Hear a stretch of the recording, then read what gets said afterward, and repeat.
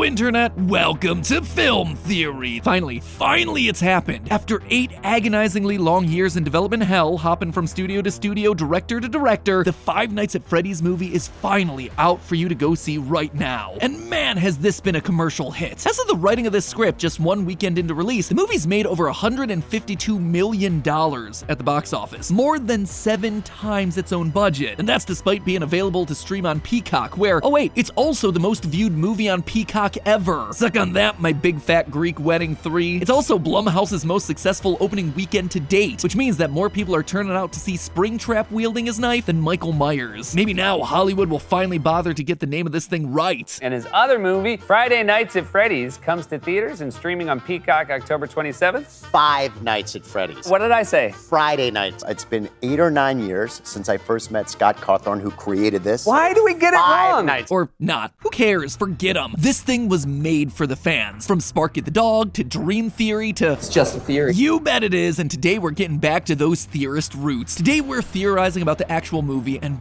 boy is there a lot to talk about here. True story, after the movie I basically locked myself in the room with Lee and Tom, the film and game theory creative directors, and we busted out our trusty whiteboard to figure out exactly what was going on in the movie and where the story was gonna head in the future, because there were just a lot of details left hanging. What was up with the Balloon Boy figurine? How's no one freaked out by the fact that there are bodies in those animatronics? Wasn't this like the most structurally unsound table for it of all time? That last one, perhaps the biggest mystery of them all. Today, we're gonna be looking at all the Easter eggs, secrets, and hidden lore from the movie, then comparing those to other parts of the franchise, both the books and the games, in order to predict where the story of the FNAF 2 movie is gonna go years before they actually make it. So to begin, we should point out that we already do have some vague idea where the sequel's gonna head. In an interview with Variety, FNAF director Emma Tammy explained that the first movie was tied to the first game, so a second film would likely tie into a second game, which, kinda goes without saying, but also should probably make our lives easy, right? Yeah, not quite. As we mentioned in our first prediction theory, the strategy for the movieverse seems to be taking iconic bits and pieces from across the entire franchise, games, books, fan theories, even hoaxes, and distilling it all down into the most recognizable version of FNAF there is. That's how we got Mike Schmidt from FNAF 1 hanging out with Vanessa from Security Breach, fighting Springtrap from FNAF 3, and saving Abby from getting stuck into a Springlock version of Ella from the Silver Eyes novel, with an ending that was ripped straight out of the 4th closet. It is literally FNAF the smoothie. Everything dumped into a blender, chopped up, and then poured back out onto the big screen. So yeah, while it did follow the same broad strokes as the first game, Five Nights in the FNAF 1 pizzeria with ghost kids in suits, it is definitely not the same story. It's also important to note the changes to the story that have been added in. One example has to be the time that these movies take place. It's widely accepted that the FNAF 1 video game takes place somewhere around 1993, and yet in this scene from the movie, we see a date on a security camera that reads April 6th, 2000, about 7 years later. Another big example, though we've long theorized that the story of the original FNAF games takes place in Utah, that is not the case in the film. In the film, during the scene where Aunt Jane is confronting Mike at Abby's school, her lawyer hands Mike some family court paperwork. If you pause and read the fine print on the documents, you'll find the URL mncourts.gov, which is the official website for the Minnesota judicial system. Additionally, we can see a phone number with the area code 651, which is connected to the St. Paul area and eastern suburbs of Minnesota. And get this, I kid you not, there's a small town in this area code named Afton. You cannot make that up. Honestly, I wouldn't be surprised if Scott moved the entire movie to Minnesota just for that change alone. Lastly, there's also this decal on Vanessa's police cruiser, GFPD. PD stands for police department. That part's pretty darn obvious, but then what about the GF? Well, honestly, that could stand for any city or township with those same initials, from Grand Forks to Glen Falls to Great Falls, but included in that list is Granite Falls, just 2 hours west of St. Paul, whose cop cars, at least according to the website, follow the exact same black and white color pattern that we see in the movie. Speaking of clues from the cars that are seen throughout the movie, we can also reasonably assume that Mike's brother Garrett was kidnapped in the early 80s, based on this shot from Mike's dream sequence. By taking the rear end of William Afton's car here and reverse image searching for it, we're able to identify this as a Ford Fairmont Futura. Specifically, the model is coming from between 1980 and 1983. You can immediately see the connections here between the unique vertical taillight design and the boxy body shape. But why then does that matter? Well, Mike's brother Garrett is likely the first child that Afton abducted and killed. In Mike's dream flashbacks, we very clearly see Garrett holding a toy airplane as he's being taken away in the back of Afton's car. And where do we see that airplane again? When Vanessa reveals Afton to be her father. She's holding the same airplane. That right there, that is cold. Gifting toys from your victims to your daughter. But not only is it gross, it's also helpful because it lets us put together a rough timeline. You see, Afton and Vanessa are clearly in a still operational pizzeria in this photograph, which means it had to have been taken before the other kids went missing, causing Freddy's to shut down. In other other words, Garrett was the first of Afton's victims that we currently know of. And that right there, that's important, because in the games, Afton's first victim, and the one most closely associated with his car, goes on to possess the puppet, a marionette-esque character that serves as a protector and guide to all the other spirit children. It's the first victim that gives gifts and gives life to the other animatronics after their murders. We see this possession happening in FNAF 6's security puppet minigame. Notice the tire tracks out there in the rain. We see the exact same event from a different angle in FNAF 2. Notice that cool purple car. From there, the rest of FNAF 2's hidden minigames then show us the puppet trying to protect the other dead children from Afton. And when it can't, the puppet decides to bring them to life in the form of animatronics.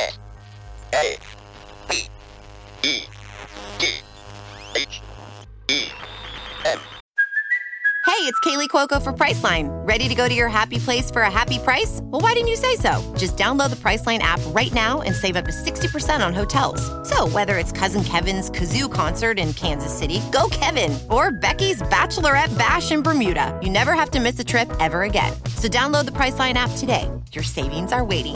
Go to your happy place for a happy price. Go to your happy price, Priceline. The robotic voice here is spelling out save them. Does it sound familiar? It should. That same robotic voice appears at the very end of the movie's credits. COMEFINE. Once the whole thing wraps, the voice has spelled out "come find me" in the exact same way that the puppet communicated to the player in the FNAF 2 minigames. And who needs to be found in the movie? Garrett. See, the fact that they never resolved what exactly happened to Garrett was a big thing that stuck out to me when I was watching this thing. After all, it was Mike's entire motivation and his only clear outright connection to both Afton and Vanessa. His fate is definitely going to come up again in the sequel, and all the signs are pointing to the puppet from the FNAF 2 video game. What's more, did you notice the music that was playing during that section? It's a music box. Another nod to the puppet, who in the games is kept calm by constantly winding a music box. In short, Garrett is possessing the puppet in this world, and here he is literally trying to tell Mike and the audience to come find him in the sequel. But stop for a minute and consider the method of Afton's crime here. It is different from all the rest. He's out in nature. He kidnaps Garrett and presumably leaves him alive longer than his normal victims. He keeps the kid's toy and then gives it to his daughter. They're even in a completely different state. Unlike the rest of Afton's crimes, where he just lures kids to the back of the pizzeria and kills them, here, things feel premeditated. They feel personal. And that would align with both the games and the books, where Afton's first murder isn't just a random killing, it's targeted against one person, his business partner and the original builder of the animatronics, Henry. Small souls trapped in prisons of my making, now set to new purpose. A wound first inflicted on me,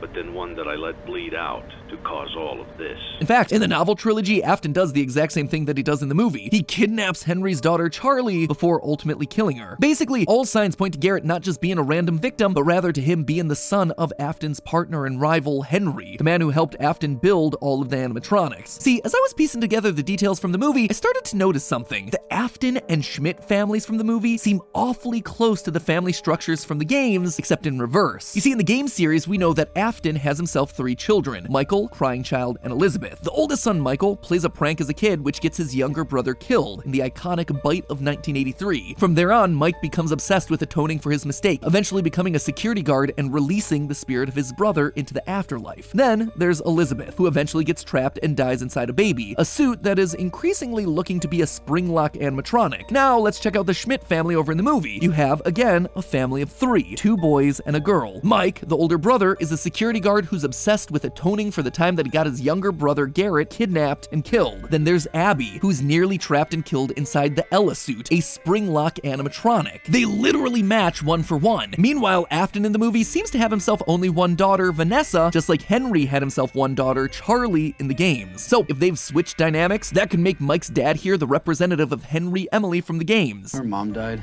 a little while back, and Dad, he couldn't handle it, so... They leave Mike's dad's fate vague. To me, looks like it was deliberately done in case they ever wanted to bring Mike's dad back into the story in a role similar to Henry's. But perhaps most interesting of all, if you look in the background of the employee training video, you can see a man who looks very similar to Mike's dad working on the animatronics, just like Henry would have done in the game's canon. This is also, as far as I can tell, an uncredited performance, but one look at Mike's dad, this guy from the training video, and the way that Henry's portrayed in places like the character encyclopedia, it shows a visual design connection between the 3 3 of them. But not only would this connection fit with the established game lore, it would also explain why William Afton recognizes Mike. Early in the movie, we see Afton have a moment of recognition when he reads Mike's last name, Mr. Michael. But according to US Census data, there's around 166,000 people with the last name Schmidt here in the US. So either this is just a case of pure movie coincidence, or William recognizes not only the last name Schmidt, but Mike Schmidt specifically in the general age range that his partner's son would be. That's why he's so sure that this is someone from his past. More evidence for this? The fact that William knows that Mike has a brother without it ever being addressed. This is perfect. First I killed your brother, now I killed you. Sure, we can assume the spirit children told him. Little ones tell me you have a sister. Or maybe Vanessa, but that's a bit less satisfying than him just knowing and taking out his vendetta against every member of the Schmidt family. And for those of you saying that Henry's last name is Emily, it might be, but that's never actually been officially confirmed. We've always thought it was a bit bizarre to have as a last name, and let's be honest, it could just as easily be Charlie's middle name, Charlotte Emily Schmidt. But last, let's talk about William. You'll notice that I just pulled the line that indicates that the spirits talk to William throughout this movie, which is a very important detail. In fact, if you notice, they really gave Afton a lot of explicit control over what the spirits are doing here. See, while he seems to understand what was happening in the games, it never seemed like he could outright control the animatronics. In the books, it's a little bit different. He eventually is able to control the animatronics, but not until the last novel of the trilogy. Here, though, he seems to understand all of it from the get-go. They tell him about Abby. He understands the importance of the pictures on the wall. What have you done? And as the spring locks in his suit are going off and he's dying, what does he do? He basically looks directly in the camera, says his catchphrase, I always come back. and puts on the Springtrap helmet. Why? What sense would that make? Well, it's a pretty clear indication that this Afton explicitly knows how possession works, and it involves being completely put inside of the suit like this. Putting on that helmet is basically Afton accepting his fate, knowing that he'll be back, able to possess the suit and survive. So right here we have ourselves a smarter Afton who is years further in his understanding of the spiritual world than either the Afton in the games or the books. Which leads me to this, an animatronic buried in the parts and service room of the pizzeria. One that you can't see in the movie, but you can see in the behind the scenes footage from Dawko during his tour of the movie set. An animatronic with rounded human skull, silver eyes, and human teeth. While this could just be background set dressing, I don't think that's the case. If this is truly an Afton who understands the power of agony in granting eternal life, if this is an Afton who has gone so far as to build a Freddy torture chair for extracting remnant from his victims, I'm thinking his experiments with building passable robotic humans has already begun. This isn't just me playing the Robot Gregory game again, it is the only explanation for the parts and services room to have an animatronic with human teeth and realistic human head proportions and eyes, and above it hanging from the top of the shop, a robotic hand with 5 fully articulating fingers and human proportions. No other animatronic in this series fits this sort of description. Does this mean he's already built a humanoid, or is this just an early phase of his experiments? It's unclear, but it does give a bit more credit to Vanessa's bloodless stab wound at the end of the movie being more than just an excuse to get itself a PG-13 rating. My real guess, though, is that there's a robot Garrett walking around, and that he'll be the reveal at the end of the movie, just like Charlie the puppet is revealed to be a robot at the end of the 4th closet. A world-shattering revelation for Mike as he comes to terms with the nature of his brother and his father's weird creations, before the final movie where he's tasked with having to burn it all down. Honestly, the pieces are in place for us. Or not. All the next movie has to do is drop a Markiplier cameo and then show me a clip of Mangle and I'm in. But hey, it's all just a theory. A film theory. And cut.